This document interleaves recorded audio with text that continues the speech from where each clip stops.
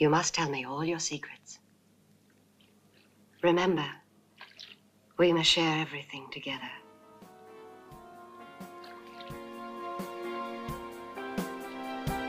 Everything.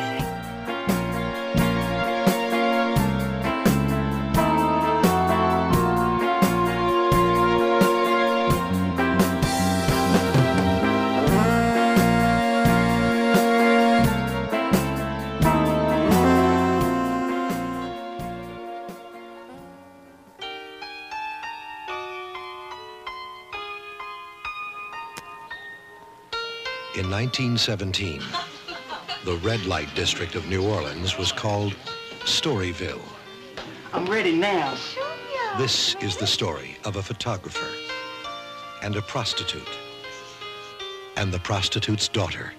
I know what to do. Leave me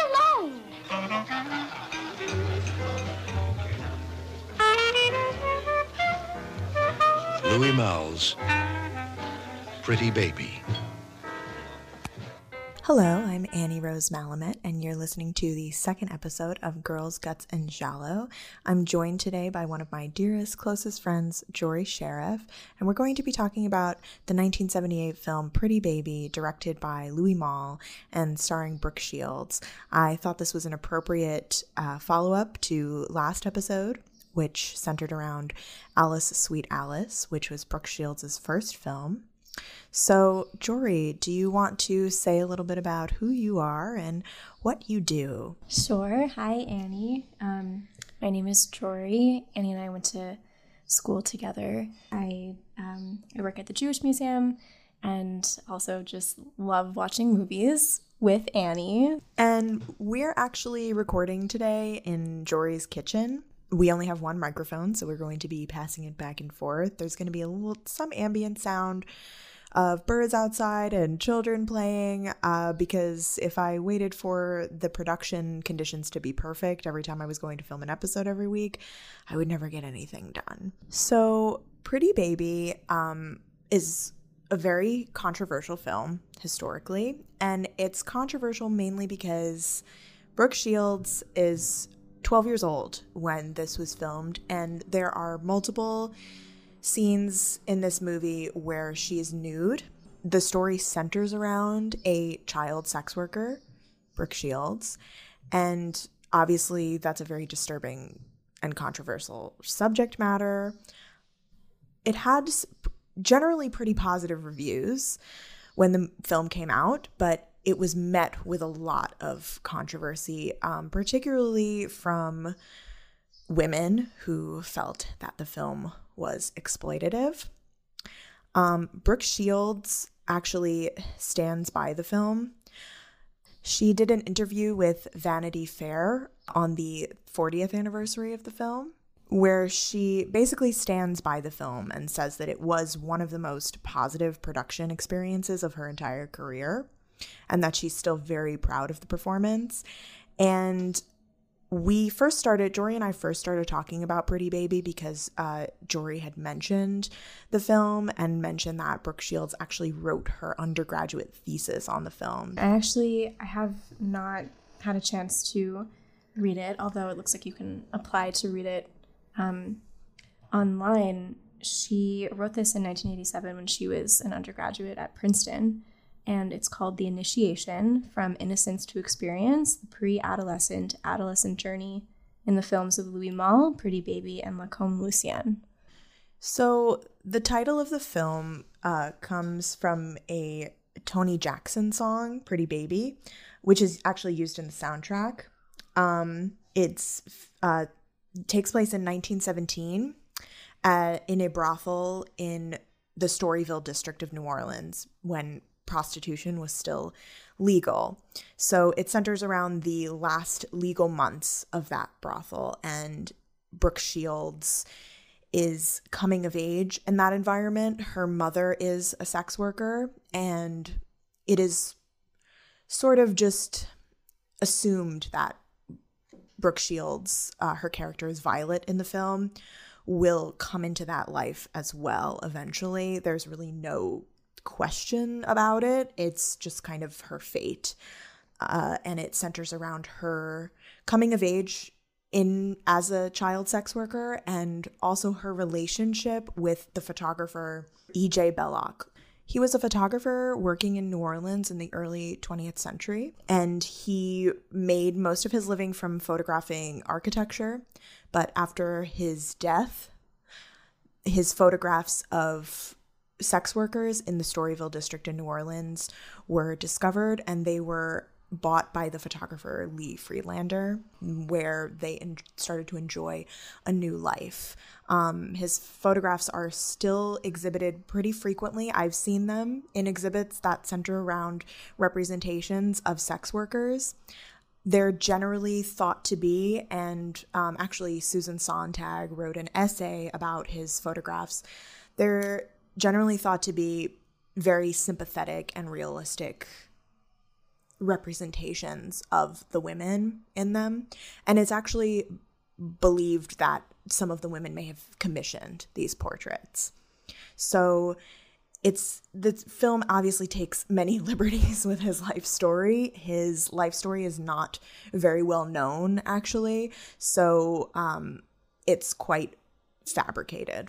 So I think a lot of my perception about the film was based off of conversations that were happening around it that came out, around the time of its release from media. Annie and I looked at some images and some articles around this time. There's a really fascinating People magazine cover from 1978 where Brooke is on the cover, and it says, "Pretty baby, Brooke Shields, 12, stirs a furor over child porn in films." And she's looking very sort of angelic and innocent. She's sitting in a wicker chair, holding flowers, wearing a white dress. And I think just the idea of child sexuality is such a lightning rod for debate, and it really struck a cultural touchstone for a lot of people. There is an excerpt in the People magazine article where she's talking about being interviewed by Playboy magazine, which in and of itself is a very strange concept because she was a child. So in terms of being sexualized, I think that just in and of itself is pretty alarming. But when Playboy asked her what good in bed meant to her, Brooke nonchalantly replied, quote, "When I'm sick and I stay at home from school, propped up with lots of pillows, watching TV, and my mom brings me soup, that's good in bed." So having just watched the film and contrasting it to this sort of very innocent, naive statement about, what it means to be good in bed is just very, it's sort of alarming, actually. Yeah. And in that same article, the author emphasizes how childlike Brooke Shields is and how she's really just a normal 12-year-old girl. And we get into a little bit her tumultuous relationship with her mother as well, who's always championed this film and has stood by her decision to let Brooke Shields make the film. She told Brooke Shields, whoever doesn't like what you do, fuck them. Basically. I actually think that's a direct quote. So they have both stood by this film, even though Brooke has she's written a book about her tumultuous relationship with her mother and maybe how her mother was a little bit exploitative of her career. I thought actually that the People magazine article is creepier and more exploitative than the actual film. I haven't seen this movie in years. I saw it with my mother when I was a lot younger. My mother was extremely permissive and let me watch anything, and that's kind of where my fascination with films like this comes from. And I had no memory of what my impression of this film was. So before we talked about it, I asked Jory what she felt instinctually about a 12-year-old child being shown nude in a film and playing a child sex worker. And Jory, what was your initial reaction there before we watched the movie? I was extremely skeptical about someone so young handling subject matter in this way, even though we know that this is a reality, or it was a reality for young children of this period. But I think initially I view a 12-year-old girl, I just feel very removed, and my instinct is to feel protective. Yeah, I mean, that is my instinct as well, and I was very worried about watching this and being upset by it as someone who has experienced those things of being sexualized from a very young age, and I think that a lot of women can relate to that, and I think that there's an initial gut reaction there of seeing a child portrayed sexually. So Roger Ebert, in his review of the film just after it was released, I think he gave it a 3 out of 4 stars. He says, "Pretty Baby has been attacked in some corners as child porn. It's not. It's an evocation of a time and a place and a sad chapter of Americana. The ragtime music and the blues that fill its soundtrack take on a deeper meaning in the context of the story, and we are reminded that the artist who sang 'Do You Know What It Means to Miss New Orleans' knew very well, and perhaps for that reason missed it less than their listeners."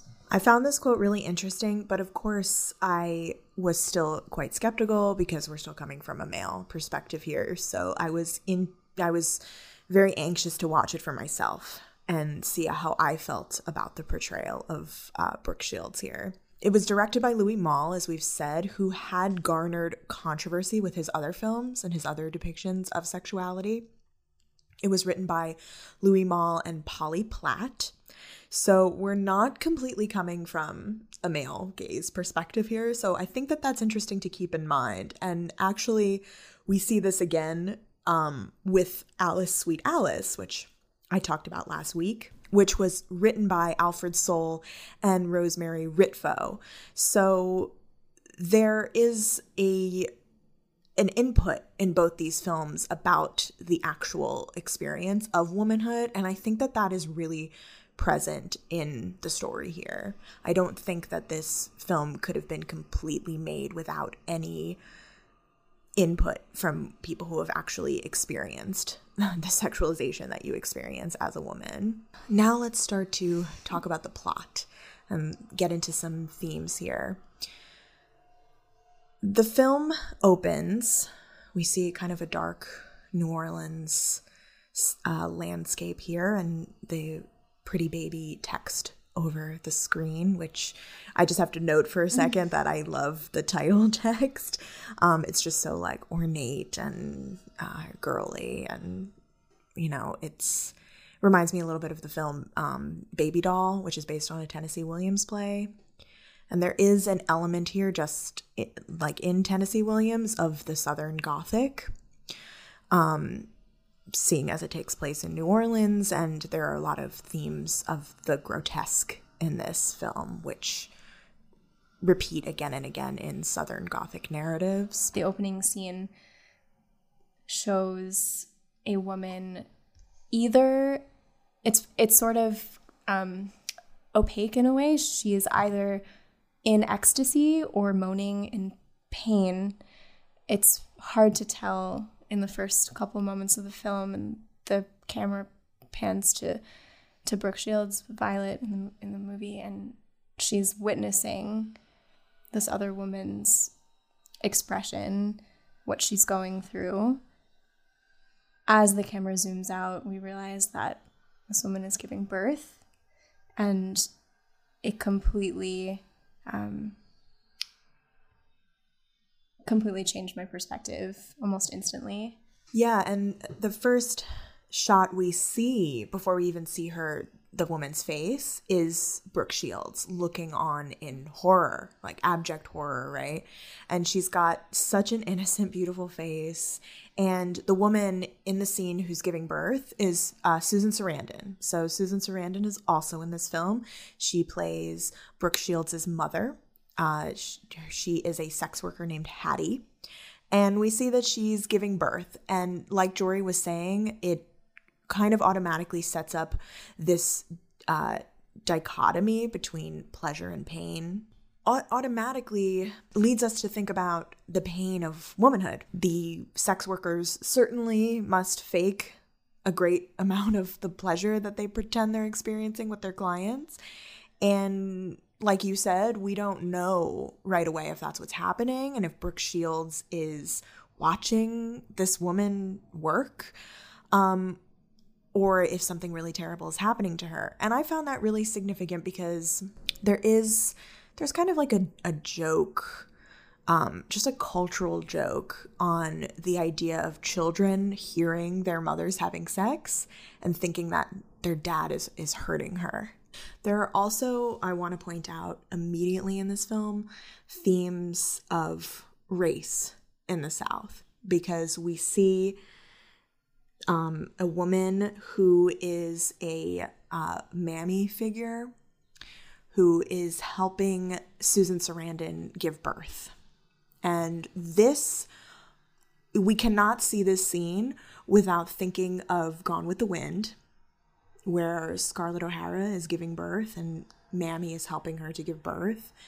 We also can't look at this scene without thinking of Manet's Olympia, right? Because that painting depicts a sex worker, and the sex worker is laying naked in her place of business, we assume, and there is a Black woman leaning over her and attending to her. The next scene we see, Brooke Shields, Violet, is sliding down the banister of the brothel, and immediately I was very struck by that. It's a very childlike, innocent thing to do, and in the face of all of these extremely mature situations, we are, I believe as the viewer, is supposed to remember that this is a little girl.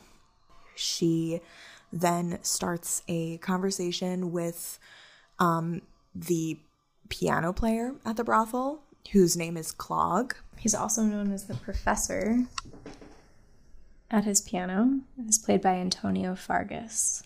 So Violet, automatically, there's this relationship set up between her and the professor, Clog. And I kind of saw this. She starts talking to him as he's playing at the piano, and she's very proud that her mother has had a baby boy, and she's telling all the other sex workers in the brothel that her mother has had a baby boy and she's going to have a little brother. And she tells Clog this, and he says, pretty baby born against his will into this cruel, cruel world. There's a lot of themes here about free will, and there's immediately a Shirley Temple-esque relationship set up here. Shirley Temple famously appeared in a few films with Bojangles, the actor Bojangles, whose real name was Bill Robinson. Mm-hmm. And there's so much scholarship about that out there. I don't want to reduce it to one sentence here. But the relationship between Bojangles and Shirley Temple in those films is one of an older African-American man being very emasculated and having these like cutesy little dance numbers with Shirley Temple are actually like pretty disturbing scenes. Although Bill Robinson was an amazing performer and dancer. I cannot help but think of that relationship when I look at the relationship between Violet and Clog in this film. Clog is an African-American man working in this white brothel. We don't know what his status is. We don't know if he is paid to work there. We don't really know what his deal is, but he is an ever-present force in the brothel, and he kind of acts as almost the voice of reason in a lot of situations. He's kind of portentous. There are a lot of shots that are held on his face and his reaction to things that are happening in the house. And he brings about a lot of themes of free will and autonomy in this film, because we as viewers are very torn between if Violet is an autonomous being or if she is a child that we need to protect. And we're pulled in those directions over and over again.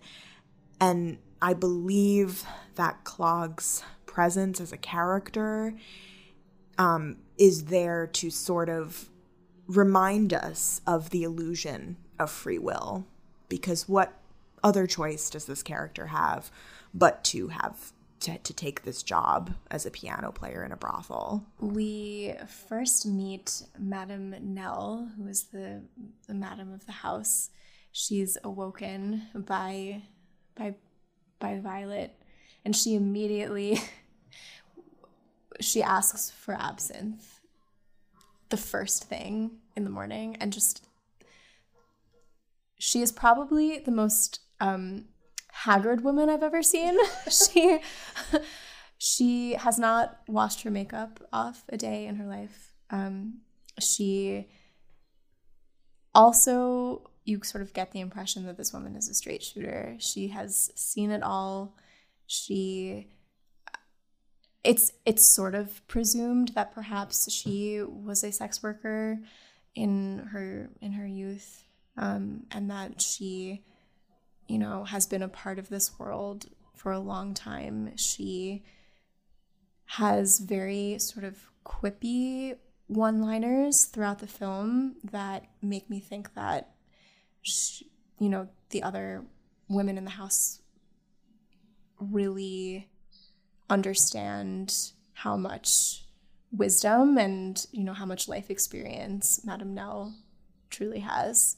I think she cares for Violet, but she also views her as another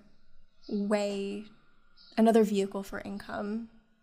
And I think throughout the movie we really want Madame Nell to protect Violet, but we also appreciate the sense of autonomy that Madame Nell places on Violet at the same time. Yeah, I think that's a really smart observation. I think that I was so torn the entire film about if I liked Madame Nell or not. I feel like in a lot of ways she's doing what she knows and what she's always known. At the same time, there is a level of exploitation and complicity in the way that she treats the women that work there, and especially the Violet, a young girl.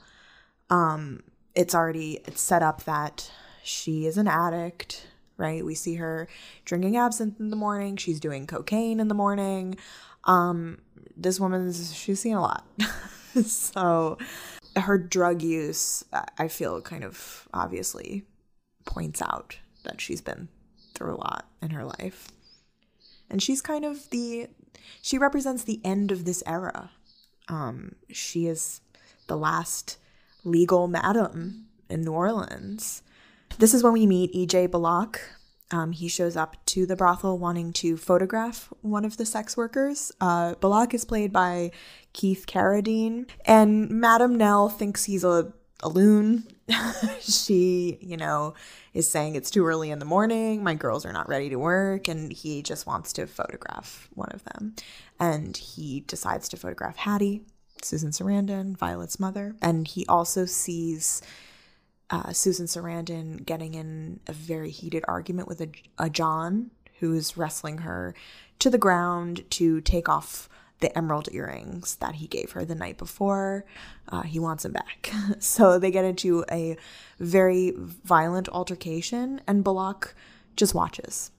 His complicity is called into attention almost immediately. So, Jory, do you want to say a little bit about Bullock as a character and what you thought of him? I think, well, I'll backtrack in a second, but I think you and I came to the conclusion towards the end that He ultimately was a quote-unquote nice guy. In the beginning, I was sympathetic to him. He seemed to treat the women with respect. He was conscious of whether or not they were fully dressed, and he would announce himself before walking into rooms where people were dressing. He was polite to Madame Nell. He treated Violet like the child that she really was.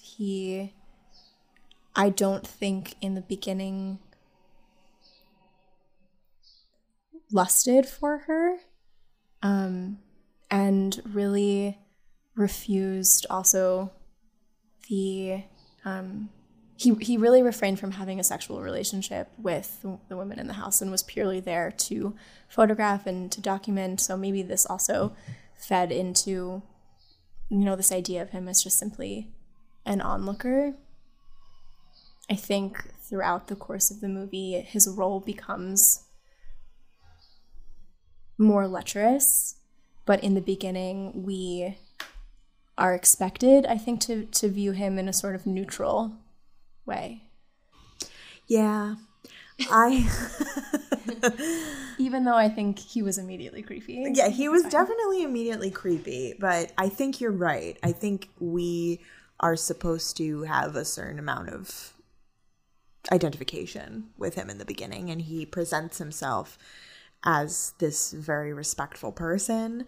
And then we'll see later that perhaps he's only respectful because he's intimidated by the sex workers.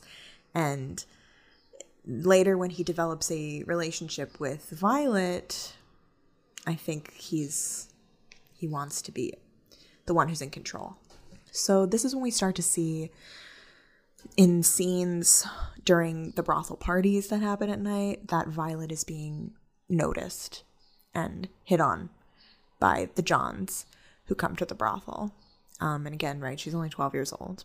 But they're starting to take notice of her. And it's starting to be decided when she will start working. And Belloq is just watching these interactions when they happen. He's now hanging out there all the time, taking photographs, and he's complicit. And everyone around them is complicit to this child being taken advantage of immediately. And Madame Nell even offers for a John to buy time with Violet, and who's a John who's hitting on Violet, and he says, kind of disgusted, like, no, I'm just playing around. I wouldn't actually have sex with a little girl. There's an interesting scene where Belloq is taking mother-daughter portraits of Hattie and Violet, and they look so much alike here, Susan Sarandon and Brooke Shields, and there's definitely a comparison being drawn that, Brooke Shields or Violet will eventually become Hattie, and we're going to see that later too. And in this scene, Brooke Shields Violet starts messing with the photography equipment and Belloq's negatives, and he slaps her across the face.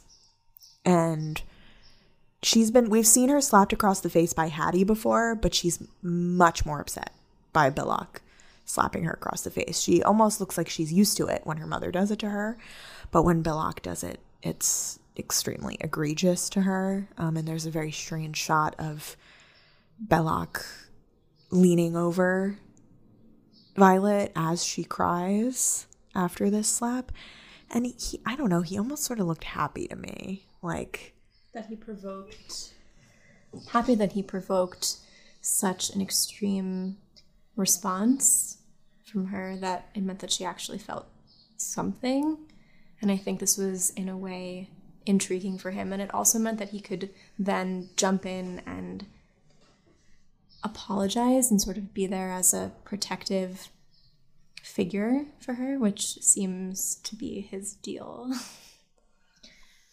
Yeah, this is when I started to get creeped out by him. Now we see the other sex workers in the brothel coaching Violet and giving her advice on her first time with a client.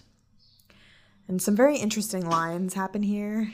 One of the women says that it should be like a rape, right? They're telling her that she needs to act like she doesn't want it because this is part of the appeal, is that she's this young virgin. So she needs to act like she's not innocent because she grew up in a brothel. She knows what sex is. She knows what prostitution is. But they're telling her you need to act innocent. That's what they want. And you need to act like you don't know what's happening, but you also need to act like you enjoy it. Such a classic virgin whore dichotomy playing out here. I just found Literally. Yeah, I just found the line, "It should be like a rape," extremely jarring, and there's like no pretense here. Like the women just, they tell it like it is.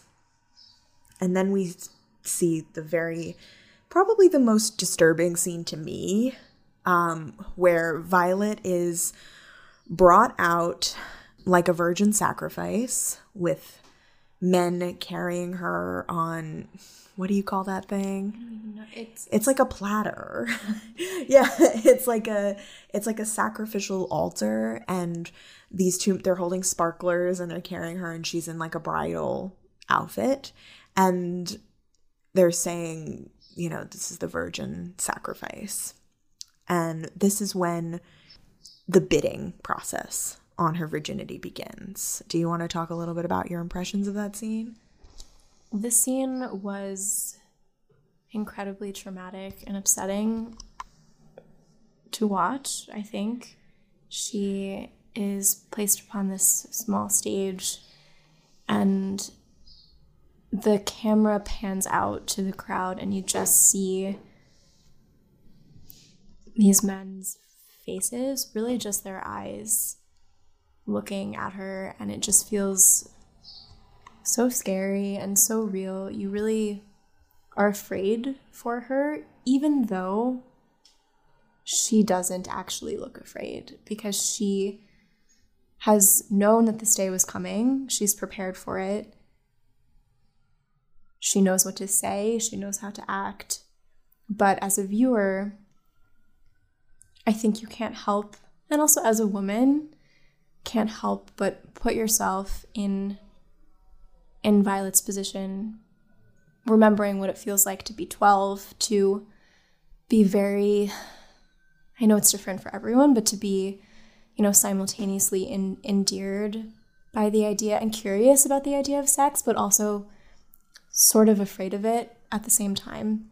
And there's so much language built up around what it means to be a virgin and to have sex for the first time, that, of course, all of those feelings come rushing back.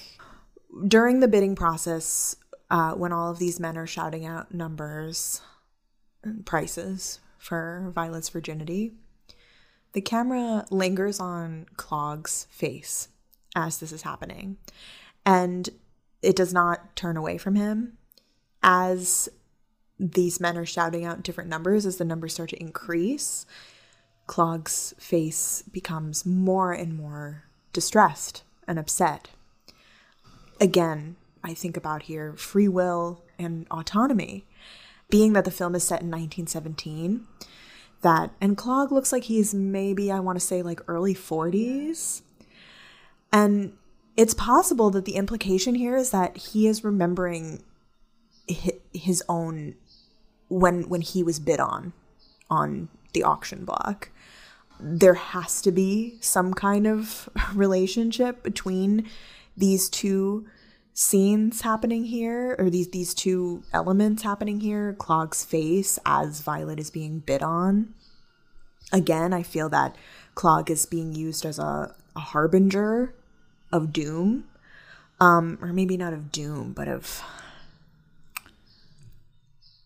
complicity like a harbinger of the complicity of the cruelty of men to exploit people, men and women to exploit people.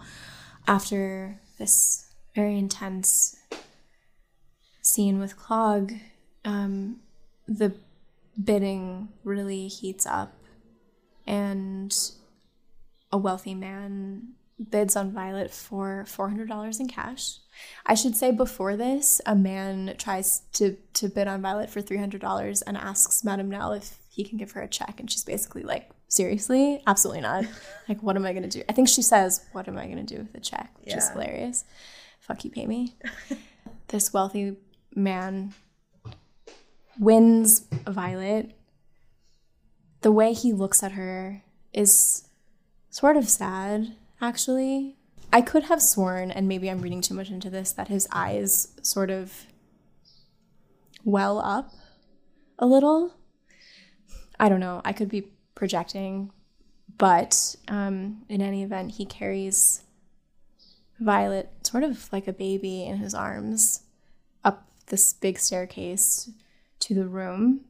And the other children who live in the brothel with Violet, I don't think that they're her siblings, but there are other children who live there, sort of wait outside of the room, just watching and listening and trying to figure out what's going on.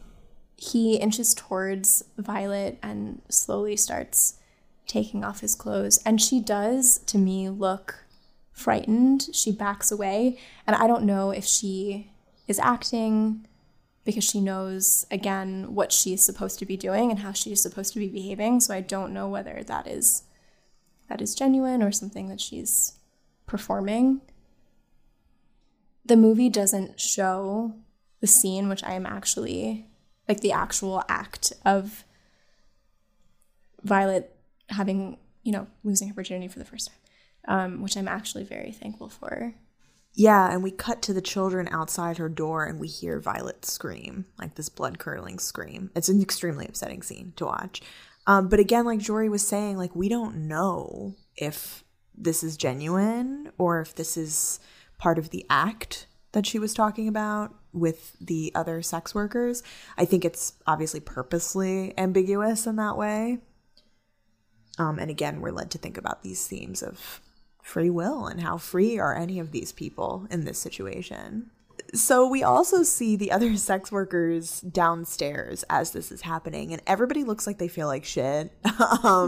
They all look like they know that what's happening is terrible, and the John leaves kind of in a huff, and the women all run upstairs. And I do also want to note that one of the sex workers is played by Barbara Steele, who is a giallo icon and has been in a lot of Mario Bava films, such as Black Sunday and Castle of Blood, and she'll definitely come up in this podcast.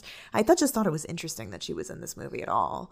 And they all run to her, and they all think that she's dead because she's laying motionless on the bed. And then she gets up and she starts laughing and saying, oh, I could have been dead up here. Y'all left me. And she's like laughing and crying at the same time because she's in pain, but she's also happy to be part of this group. There's like this initiation by trauma, which I thought was really interesting because I often feel like that. Like part of becoming a woman is experiencing trauma. Yeah, definitely. There's sort of this cultural myth of the idea of, losing your virginity for the first time and then becoming a part of this quote unquote sisterhood, that you have something to share with your older friends, getting your period for the first time, all of these sort of, as you were saying, initiations into womanhood. She's in pain, but also I think so proud and happy to have something in common with these other women. Yeah, and again, just like the beginning scene where we couldn't tell Susan Sarandon's pleasure from pain, there's this idea of the association of womanhood with pain. and the duality between pleasure and pain that women often have to grapple with.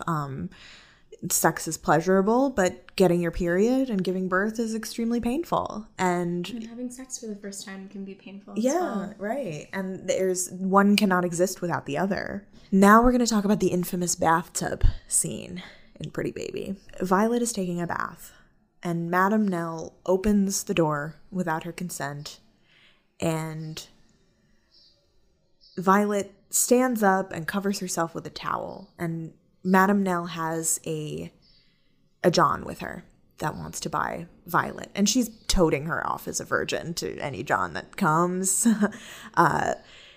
even though she's not anymore.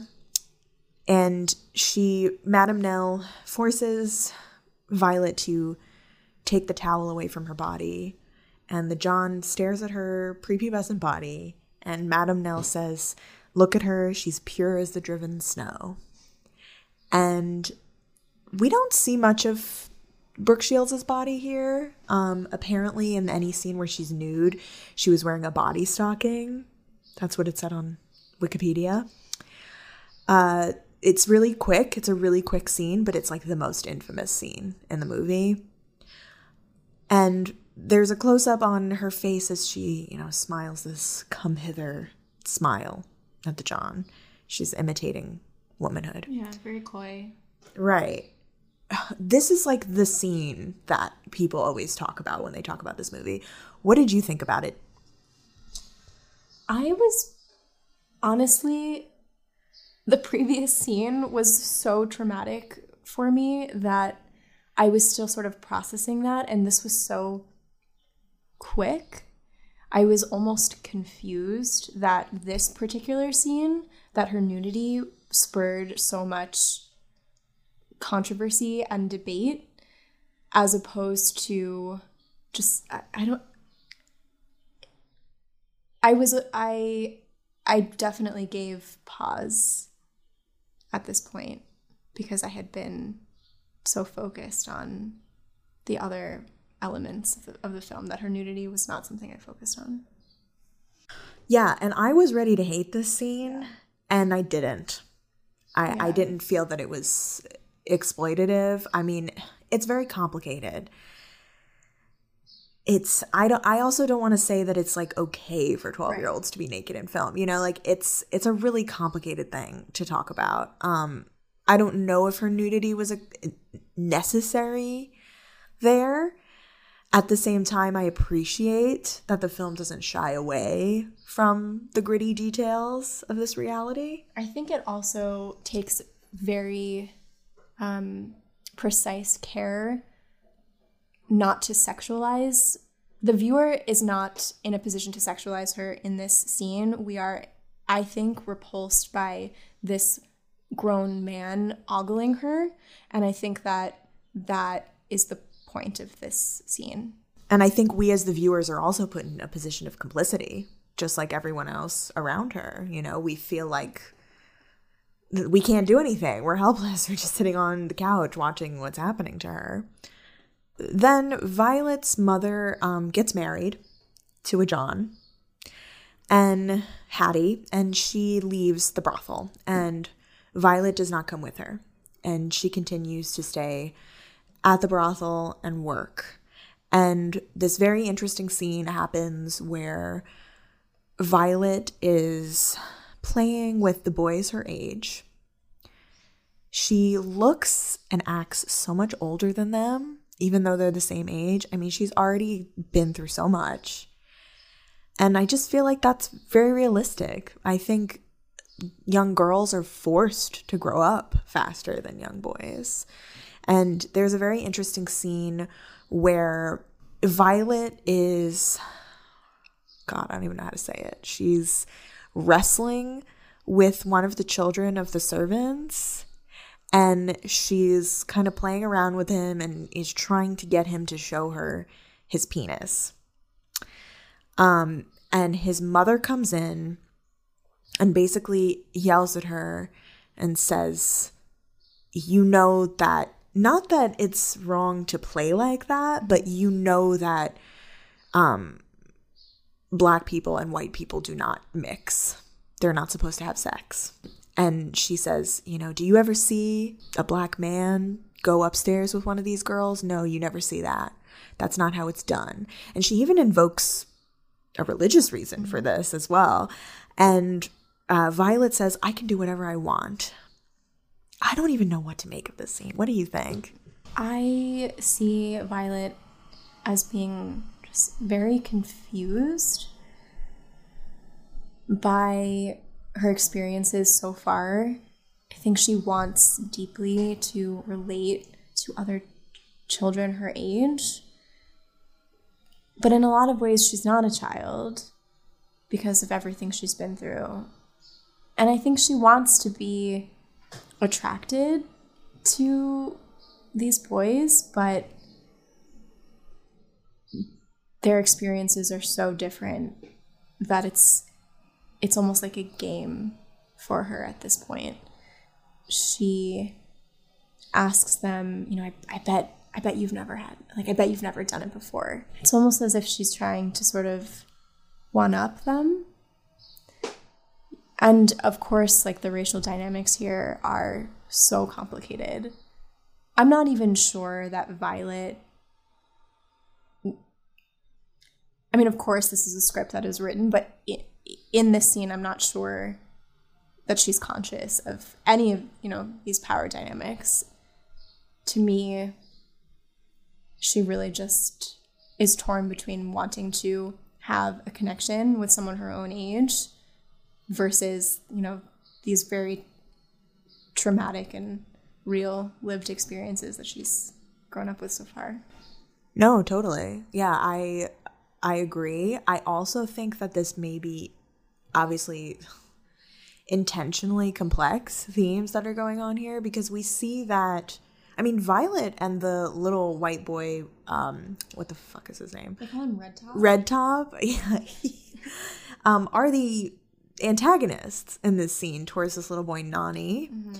And I feel that, you know, we're supposed to think about here, again, the relationship between the people in this brothel, and how even the most disadvantaged white people in this situation are enacting power yeah, exactly. over this child. So Madame Nell is also horrified by Violet harassing Nani in this way. Again, not because it's harassment, right, but because Nani is black. Yeah. And Madame Nell has her whipped, and Violet does not make a peep while she's beat, and afterwards she runs out bleeding out of this shed. We don't see it happen, by the way, which I also appreciate. She runs out of this shed where she was just whipped, and she says it didn't even hurt, but she's bleeding. And then she packs her bag and she runs away to Belloc's house. I just want to quickly mention that before she goes into the shed, Bullock is there photographing, and he turns to Hattie and says, you know, something to the effect of, like, whipping a child only teaches her the same to do to others. Meanwhile, as you pointed out earlier, Annie, he slapped her hard in the earlier scene. Right. Like, he's a complete hypocrite. So we're starting to sort of learn more about who he is and the kind of person he is. Right. Violet runs away to Belloc's kind of, like, decayed, so creepy New Orleans house. And they begin a very strange relationship. She calls him Papa. And they've been calling him Papa the whole movie. Which actually, everyone calls him Papa? Yeah, everyone calls him Papa. I don't know fucking why. But you can tell she's sort of imitating her mother in these scenes with him. She's learned how to be a woman from her mother. She's playing at womanhood. She's teasing him. You know, she's flirting and seducing him. And he gets really pissed off at one point. She jumps on his bed and breaks his bed. And they are on the bed, this broken bed together. And she's teasing him. And he gets pissed off at her. And he says, you know, don't talk to me like that. You're talking like a whore. Which was okay before, but now it's not okay. Typical. And she says, "What's wrong with whores anyway? I thought you liked us." So she's she's a very self-aware, self-possessed young girl. We don't see it, but it's implied that her and Belloq have sex. And this scene, when they are kissing, I can't tell if they're actually kissing. I feel like they aren't, because I don't think they are. From the back of his head, right? And I think she's sort of just tilting her head towards him. I really don't think. I think she gives him a few quick pecks on the face, but that's the extent of it. Yeah, and when this scene was filmed, and when the other nude scenes were filmed, it was only Louis Malle and the cinematographer Nyquist in the room with her, so that she would feel comfortable. And apparently Keith Carradine also said to her, like, it's not a real kiss. Like, don't worry, you're still gonna have your first kiss. You know, which is like also kind of creepy. Like the whole thing is, it's really complicated and creepy, and I don't even know how to feel about it. So the next morning, Violet wakes up. Belloq is not there. He's left a note for her. We find out that she can't read. He brings her a doll, and Violet knows that it's fucked, that he brought her this doll. She says, like, "Why did you bring me a doll?" She's like, "Do you think I'm a child?" Right. Or he says something like, every child should have a doll. She's basically like, question mark, I am not a child, right. Clearly.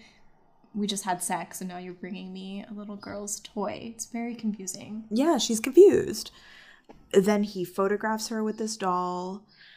Which is such an uncomfortable scene. She looks so angry that he's making her perform her childhood, in which, by the way, probably was not a childhood she ever really experienced. She grew up, around sex, did not grow up playing with dolls, presumably, and he has her positioned very angelically in this white dress, in a bonnet, holding this doll, and she just looks so sad. She hates to be performing this version of herself for him. Yeah, I think she looks less uncomfortable in the scenes where she's naked. And that's directly contrasted with the next scene where she's posing naked for him on the couch. This is when we see more of her nudity here. And, oh God. I gotta be honest with you, like, it's disturbing, but I also find it really compelling because her body is a child's body. And we're reminded of that so much in this scene. She's got small pubescent breasts. She barely has pubic hair. I can remember having that body. Like, I can remember it so clearly. And I really think that she looks really innocent and childlike here. And it's not in a way that's, like, in any way supposed to elicit anything other than confusion in the viewer. Yeah, totally agree. This really brings me back to all of the press written about her, which was so sexualized. I mean, this People article, I don't have it up anymore, but it really talks about, her perfect skin, her, angelic face, her eyelashes, I think it actually used the word supple to describe parts of her, and it's just, this scene was not at all sexual from a viewer's standpoint, so that really gave me pause. Yeah, definitely. And I'm not even saying, like, I condone it. I'm just saying that it's... I don't condone it, but at the same time, I sort of appreciate that they went there. It's complicated as a viewer and as a woman who's experienced sexual trauma from a very young age. She seems very removed from her body almost in this scene. First of all, she's bored. She's waiting for him to take the photo, and he's making her lie very still. So she's incredibly disinterested, and I have felt just now thinking about her that she kind of like disassociates a little bit from him and from this experience of having to pose naked in this way for him. Yeah. And in this scene, they get into a fight because she's pissed off at him because he keeps making her late still and he's being mean to her. And she takes his negatives, his silver plate negatives, and she starts scratching out the faces. So this scene where she's scratching out the faces is very interesting because E.J. Bullock's actual photographs, the faces are scratched out in a lot of them. And through research, it was found out that the faces had to be scratched out when the negatives were in the emulsifier, so when they were fresh. So it's kind of posited here that the reason for these faces being scratched out is because of Violet. She wants to ruin his work because he's treating her really badly. And that also, I mean, you know, to take it to a personal level, something I have experience with of the grooming process of being with a predator, where you love and rely on this person. And this is her new parent figure. Her mother's left her. And, you know, she calls him Papa. And there's a relationship here where she needs him. She feels like she needs him. And she also resents him. So after they have a fight, Violet goes back to the brothel. And we see a group of protesters outside the brothel.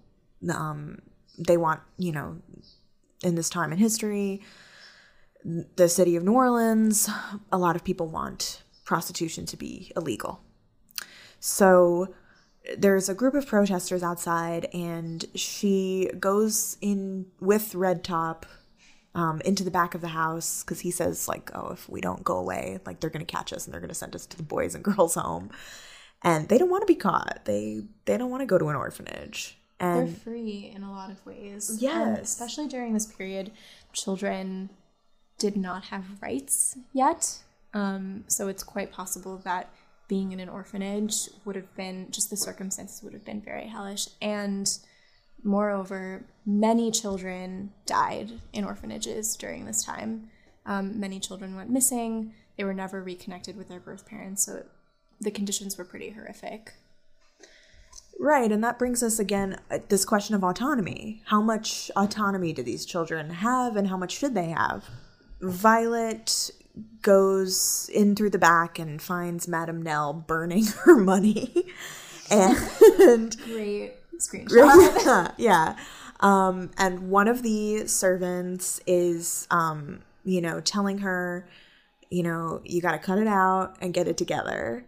And they call her the voodoo woman. I'm using that in quotes. That's what they say. The yeah. voodoo woman. Do you want to talk a little bit about that character? Sure. I think she's only shown, I think this is the second time she's shown. Just to recap, the first scene, she's sort of helping the women get ready, and she's helping them cleanse. She's cleansing the room. She reads Violet's fortune and tells her that she's a very lucky girl. In this scene, she thinks that Madame Nell does she think she's possessed? I think that was the idea. And so she's telling the other servant to, you know, quickly clean the kitchen in Madame Nell's room to rid her of these evil spirits, because truthfully she's acting like a loon. She also, I think, in a way, is a reminder, especially in this house of white women, that they don't know anything about the very just rich cultural history of Black women and Black people in this region. They have their own practices and traditions, and, you know, this is their land. And I think her presence in these scenes just kind of make us remember that. So now the brothel is shutting down for good. It's being emptied. It's in disarray. All the women are leaving. Madame Nell is like catatonic. I mean, that's her whole life. Mm-hmm. Like, what has it all been for? She has completely lost her livelihood. And this is another thing that's a theme here, is like the specter of the patriarchal mentality that gets rid of and celebrates these institutions. And Madame Nell has dedicated her entire life to this, and it's taken away like that from her. And now all these women, they shut it down, but they didn't find them any jobs or home. So now all these women have nowhere to go. They're going to go to Chicago with Clog. He's saying that they're all going to go to Chicago. And they're all going together, it's implied. And kind of going to be like kind of a family, almost. Belloc shows up at the brothel and asks Violet to marry him. He doesn't really ask. He says, I'm going to marry you. They get married. The preacher does not really bat an eye at, even though Violet is visibly a child, he asks very standard questions. Who are your parents? You know, what do they do? But doesn't stop this, again, as you were saying, the sort of bystander reaction. So they get married with all of the other sex workers, former sex worker women around. And they have like their own little party where Belloc is the only man. Clog is gone. He's not around. It's like happy, but it's creepy because he's marrying a 12-year-old. They have like a little wedding party by the bayou. And we see Violet and Belloc back now at the house as husband and wife. And she's acting like a kid because she's a kid. And she's also taking on a lot of the traits of her mother. Yeah. She's treating the servants really poorly, which Hattie was known to do. And which, interestingly enough, Violet had a very, I think, positive relationship, adoring relationship with many of the Black men and women who worked in this, in her previous home. So this seems to be a new development in her personality. Yeah, and I also think ultimately she's just taking on all these negative characteristics of her mother. And she's also, there's this theme here of punching down. She is such a disenfranchised, helpless person. And she's punching down on the people that are more disenfranchised than her. Violet's mother, Hattie, now shows up at the house in all her finery with her new husband and her baby brother and wants to take her away. And Belloc has a fit.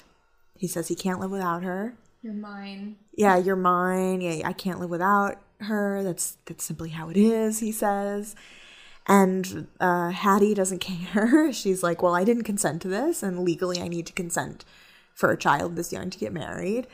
And they want to take her away, and they want her to go to school. And, I mean, I want that for her. It's also naive to assume that she's now going to be able to just go back to being a normal child. And I think that that's, we're supposed to feel that way. Also a lot of respectability politics, a lot of talk about Hattie, quote unquote, overcoming her former life as a sex worker, being supposedly redeemed by this wealthy man who has given her a big house and access to anything she could really imagine and want. It's complicated. You want, of course, Violet to have a better life and to be educated. But of course, all of these things are very coded. Violet leaves no problem. Right. She really doesn't care. She at first is like, well, you could come with us. She doesn't want to be with him. She wants to be with her mother. And because she's 12. Yeah, because she's 12. And he was really just a substitute for a parent figure anyway. And he sort of acquiesces and she leaves. And the last scene is Hattie and her new husband and the baby brother and Violet at the train station.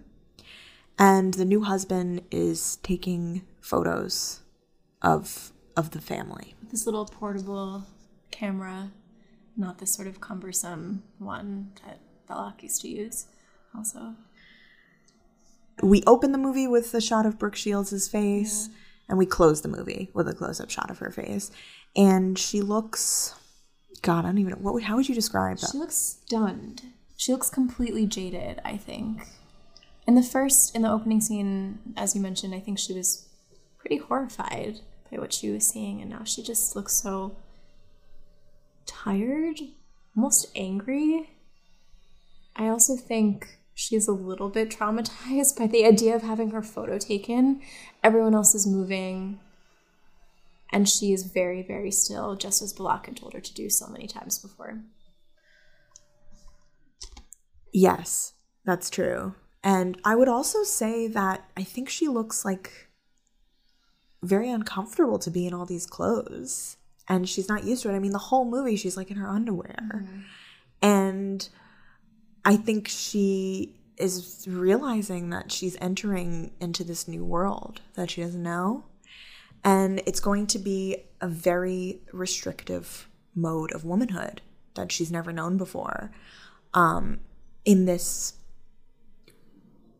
world that she lives in, women have a lot of autonomy.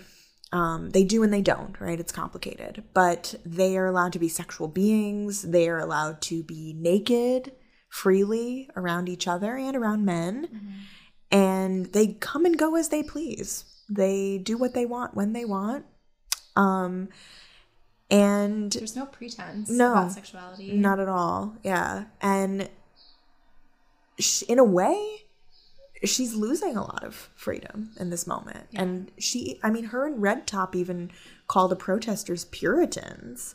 Like, they're children, and I don't want to assign too much complexity to their views of sex work, but as someone who fully supports sex work and doesn't believe that it's an inherently damaging thing for people to experience, I think that in a lot of ways, Violet is going to be moving into this very restrictive kind of sex negative environment instead of being in this damaging but also very free environment for women.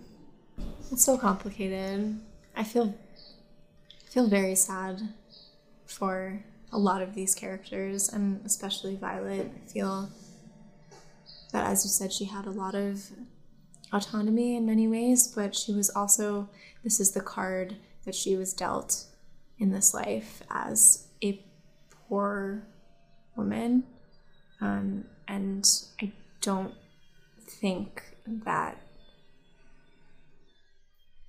think it was her choice.